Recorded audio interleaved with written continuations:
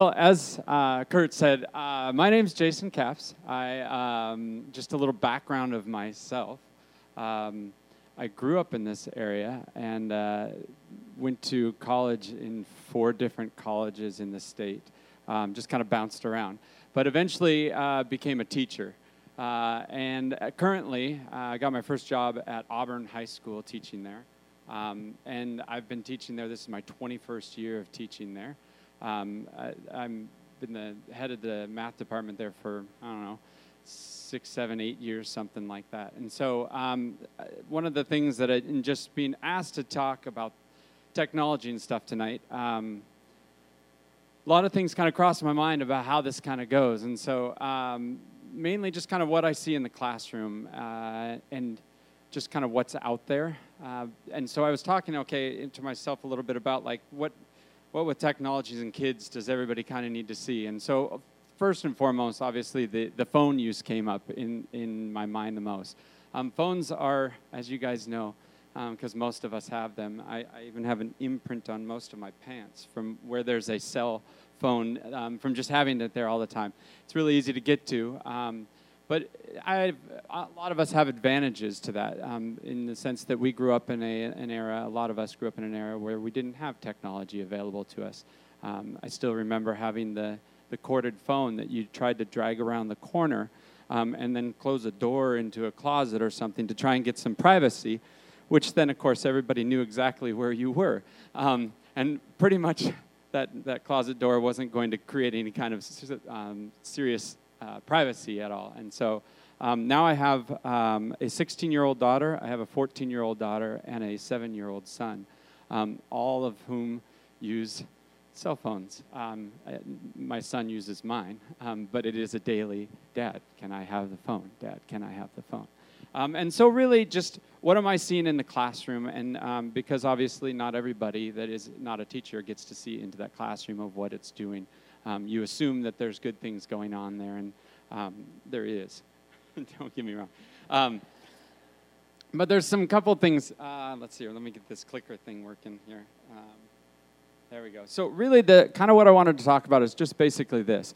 How are the phones impacting in the classroom? And we hear a lot of things that are out there on that. And then this is a teacher that I teach with and myself have been kind of developing this idea of the ABCs of addiction, what that looks like, and then specifically with cell phones. And I'll kind of talk just briefly about that. Ultimately, that's probably the thing that I want you guys to kind of get the most out of is that ABC and then how to use that, and I'll kind of get to that. And then, of course, just tapping on some concrete solutions of what we could do, things that we can actually do as parents or grandparents to kind of help our kids through that. And then just kind of wrap up with some of those big ideas at the end of that thing. So how are they impacting the classroom? The in-class behavior, even today I dealt with a girl in my classroom who had an earbud in, and that tends to be kind of a big thing. You walk down the hallways and there's always earbuds in. Not a whole lot of social interaction between kids because they don't have to. They can just, it's almost like a sign that you put up that says, I don't really want to talk to anybody right now. So they just put up earbuds and then everybody just leaves them alone as they walk down the hallway and they don't have to have those interactions. And so I was talking with her and she had her earbud and I said, you need to take it out. I don't allow them in my classroom at all. And so she took it out and gave me the 14-year-old girl eye roll. If any of you have seen that, if you have, some of you probably remember giving that to your mom when she, and so I said, well, that's not a biggie. And so I went on, and it was less than 30 seconds later, she, of course, leaned over to the side and had it back in, and I said, you got to take that out. I'll give you one last chance. Otherwise they're coming to their mind. And she said, what's the big deal? I'm doing my work, and this is boring anyways. And I said, yes, and this is one of the things that we talk about quite often, is that in front of our classes, I even start a lot of my classes and say, the phones need to be away because everything on there is 10 to 15 to 20 times more exciting than what I'm going to present to you. There's nothing that I can compete with on that, and I'm actually a pretty funny teacher. Well, at least I think so. Oddly enough, they don't laugh at every one of my jokes, and when they don't, I usually respond with something like, if you guys get smarter, I'll get funnier.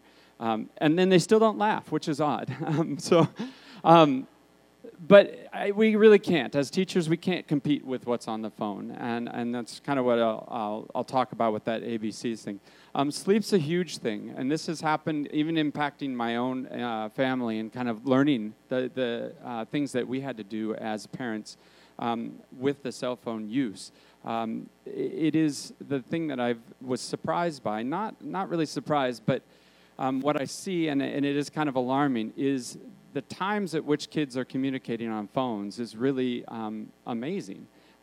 They not only just the amount of communication that they have and with the amount of people that they have, but the times that they're doing it. Oftentimes, I found on my own kids' phones, looking at them, which we have them in our room I'll talk about that. At 9 o'clock at night, they're in our room. But I'll pick it up in the morning, and there will be Snapchats all the way until 2 o'clock in the morning from all of these people. And so it's a very interesting, if they don't have those boundaries, it's very easy for kids to just get swamped. And then they show up to class, and what we see in the classroom is just a lot of tired kids. And they're exhausted, and their brain is not functioning at a really high level with that. And then the social or classwork, obviously, just suffers anyways, just because even now, and if you don't know this is out there, it's actually a good tool in its right place. But if you've heard of an app called Photomath, anybody heard of that? If you haven't, your kids probably have if they're in any kind of a math class. But basically, you just put it on your phone, and you can hover it over any math problem out of your book. And it not only solves it as an answer, but it'll give step-by-step instructions. So any kid could go through their entire assignment and just hold it over, and it will solve it, and they just copy everything down, not knowing what they're doing, but it looks all good. And so a lot of kids will use things like that to try and cheat, basically. And then, of course, they get to the test, don't know what they're doing, and they, as a lot of my students claim, I have test anxiety. And I say, or poor test preparation, one of the two. And there is test anxiety out there. I've seen it once or twice in my 21 years, but the ultimate thing is usually just bad preparation, and it has to do with a lot of their distractions on the technology. And then, of course, the social interactions is a huge one. Most of what the kids experience in the classroom, or in the hallways, I should say, starts in the classroom. It really does. They'll get secret little text messages to each other, and they often are things of, did you hear what so-and-so said about this? And it blows up. And it has happened almost on, I teach a rough group of kids in Auburn High School, and those things usually happen really relatively quickly, and it's almost on a daily basis. And it tends to be a lot of competition between kids. Things that probably kids used to think, but now they say, because there's some safety to that. So that's just kind of a scary thing on the social interaction side of things. All right, so the ABCs is what I kind of alluded to on this. First of all, just a little quiz thing on here. Everybody know what this one is, right? Okay, Instagram. That's just a big one because you get to post all sorts of stuff, stories, and all sorts of things on you. And then this one obviously is Snapchat. That's good. So Snapchat, and I'll talk about the big one on that one, why Snapchat is so addictive. And this one down here, see, Fortnite. Yeah. See, the thing is we've heard all about Fortnite. A lot of people have heard about Fortnite. It's just a lot of us adults are like, I don't know, it's something the kids are playing. I don't know, it's super addictive. It's not good for classrooms, but most people have never seen it. It's very colorful and very fascinating. And then, of course, this is something I actually just dealt with yesterday. Kids having multiple phones, which is things. They'll have all sorts of phones. There's internet access, so they don't even have to actually have a phone. So they could have their own phone, and you could say, well, I'm going to take the phone, and oftentimes they'll get from a friend or from somebody else an old non-working phone that once you hook it up to Wi-Fi, you have access to Snapchat and Instagram and all those things like that. And even if they don't have that, you take a phone and they'll grab another kid's phone and log into their own stuff from there and use it throughout the day. So I'll talk to parents all the time who say, I have their phone in hand, I've taken it away. And I said, funny, because I took their phone away in class today. And they said, well, that's not theirs. So well, I can't. So there's a lot of that stuff going on. So the ABCs, just kind of real quickly on this thing. Everything that we've kind of boiled down to as the addictions, and especially cell phone addictions, so we kind of put it into these things. And basically it starts with that autonomy. These companies know that it is really important for these kids to have a choice. They want them to choose things. And if they don't get to choose, if they just get to do, it's not that fun. So they want to have choice, which is why things like Snapchat and Instagram and even Fortnite, those things, you get to go on and choose all sorts of things about how you want to present yourself. So it is choice, your choice, your choice, your choice, a bunch again over and over again.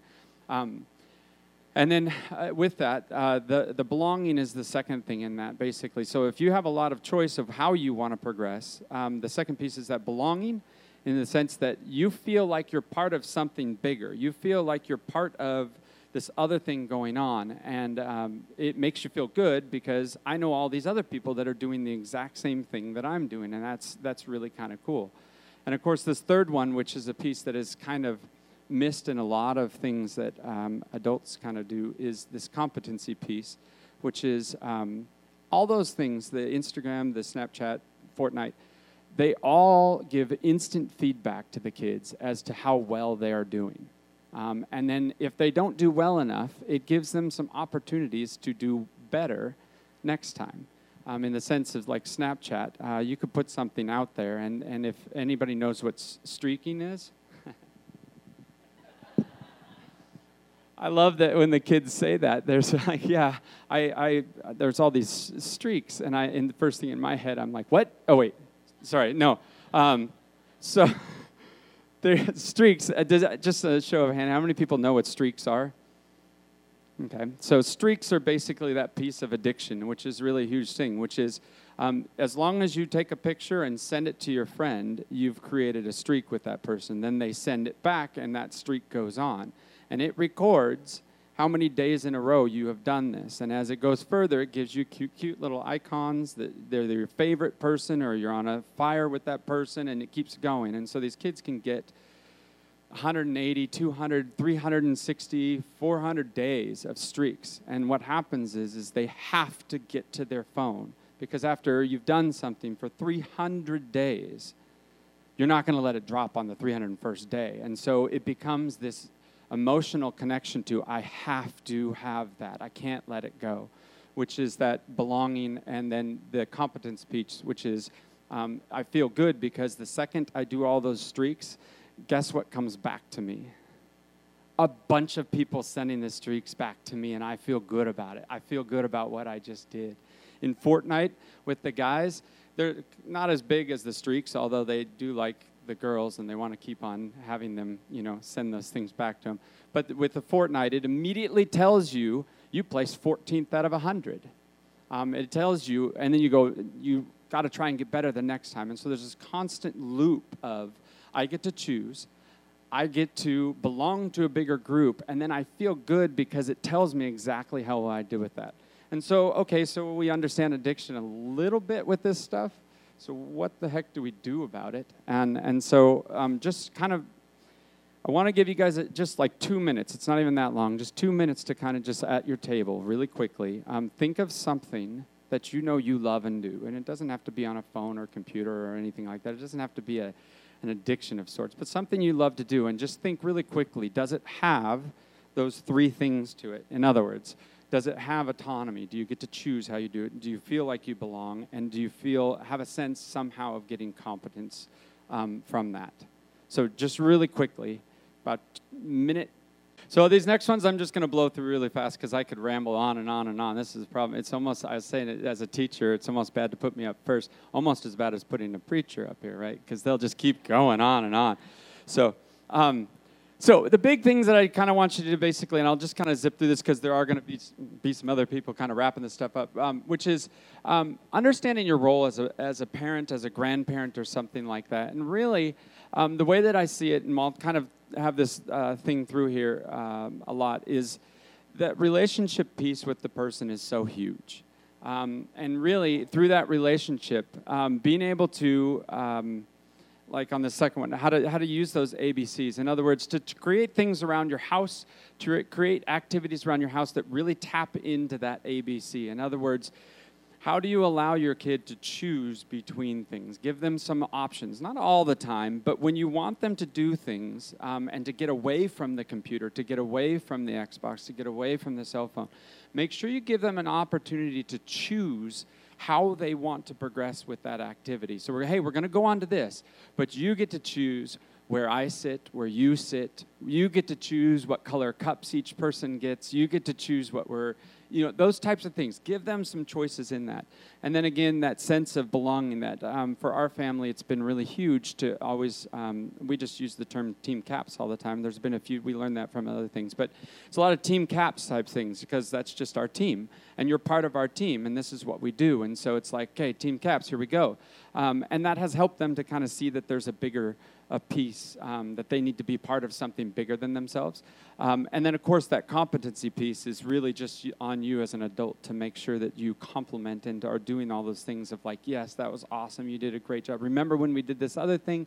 It was so much fun. And to really tap into that addiction of them, but to rather be addicted to the family things, the positive things that you have. And so to really consciously, instead of just creating an activity, or like, let's go do this, really kind of think about those things to get them away from the technology. You can't do it all the time, but anyways, some of those things. So, and then just understand how to implement a contract. That's just kind of one of those things. You could look it up on the internet in a lot of different ways, talk to people, but I would really highly suggest having a written contract that as your kids or grandkids, whoever get technology, specifically the phone, that there are some contracts specific to here's the expectations of when you are to use it, how you are to use it, and here's what happens if it does not work that way. It's very important for them to see a clear understanding of that. And then to understand some of the current technologies, which there will be some talking about that. There's one that I use, which is called Hour Pact. There's a bunch of different things that will actually block cell phone use, certain things in the cell phone use, and it has really been a helpful tool for us in doing all some of those things. This little thing, by the way, just so you know, there's actually 2 different titles that could go with this. If you can see this person's digging out of jail anyways. One of them is... no plan really at all is kind of a crappy plan. Or slightly deeper on this is the person who says, yeah, I don't really have a plan B. In fact, I number my plans. Okay, there we go. I know, I try. I really try. All right. So just kind of to wrap this stuff up. Whoops, let me go back there.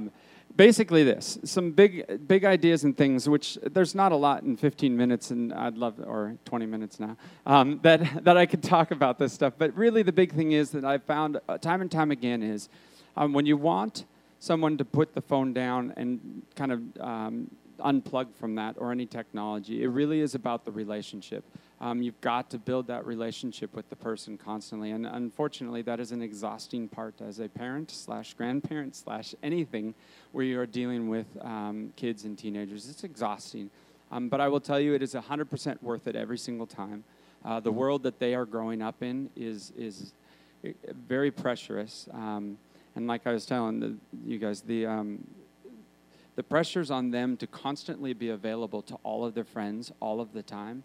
I think it really is important for when I was put up there, the knowing your role is basically, the role is not to be a policeman of the technology. It really is to be kind of a teacher of how to use it. And our boundaries were set up, for me anyways, fairly well early on, just because you didn't have access after the sun went down and you were home. There was not a lot of access to your friends.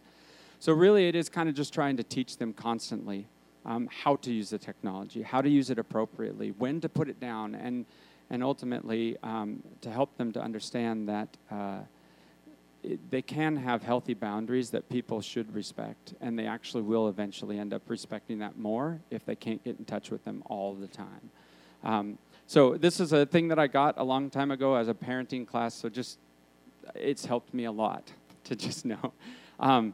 Don't try and be a great parent, just be a good one. And in trying to just be a good one, you'll end up being a great one. And then the boundaries, like I said, that's just a huge one. So.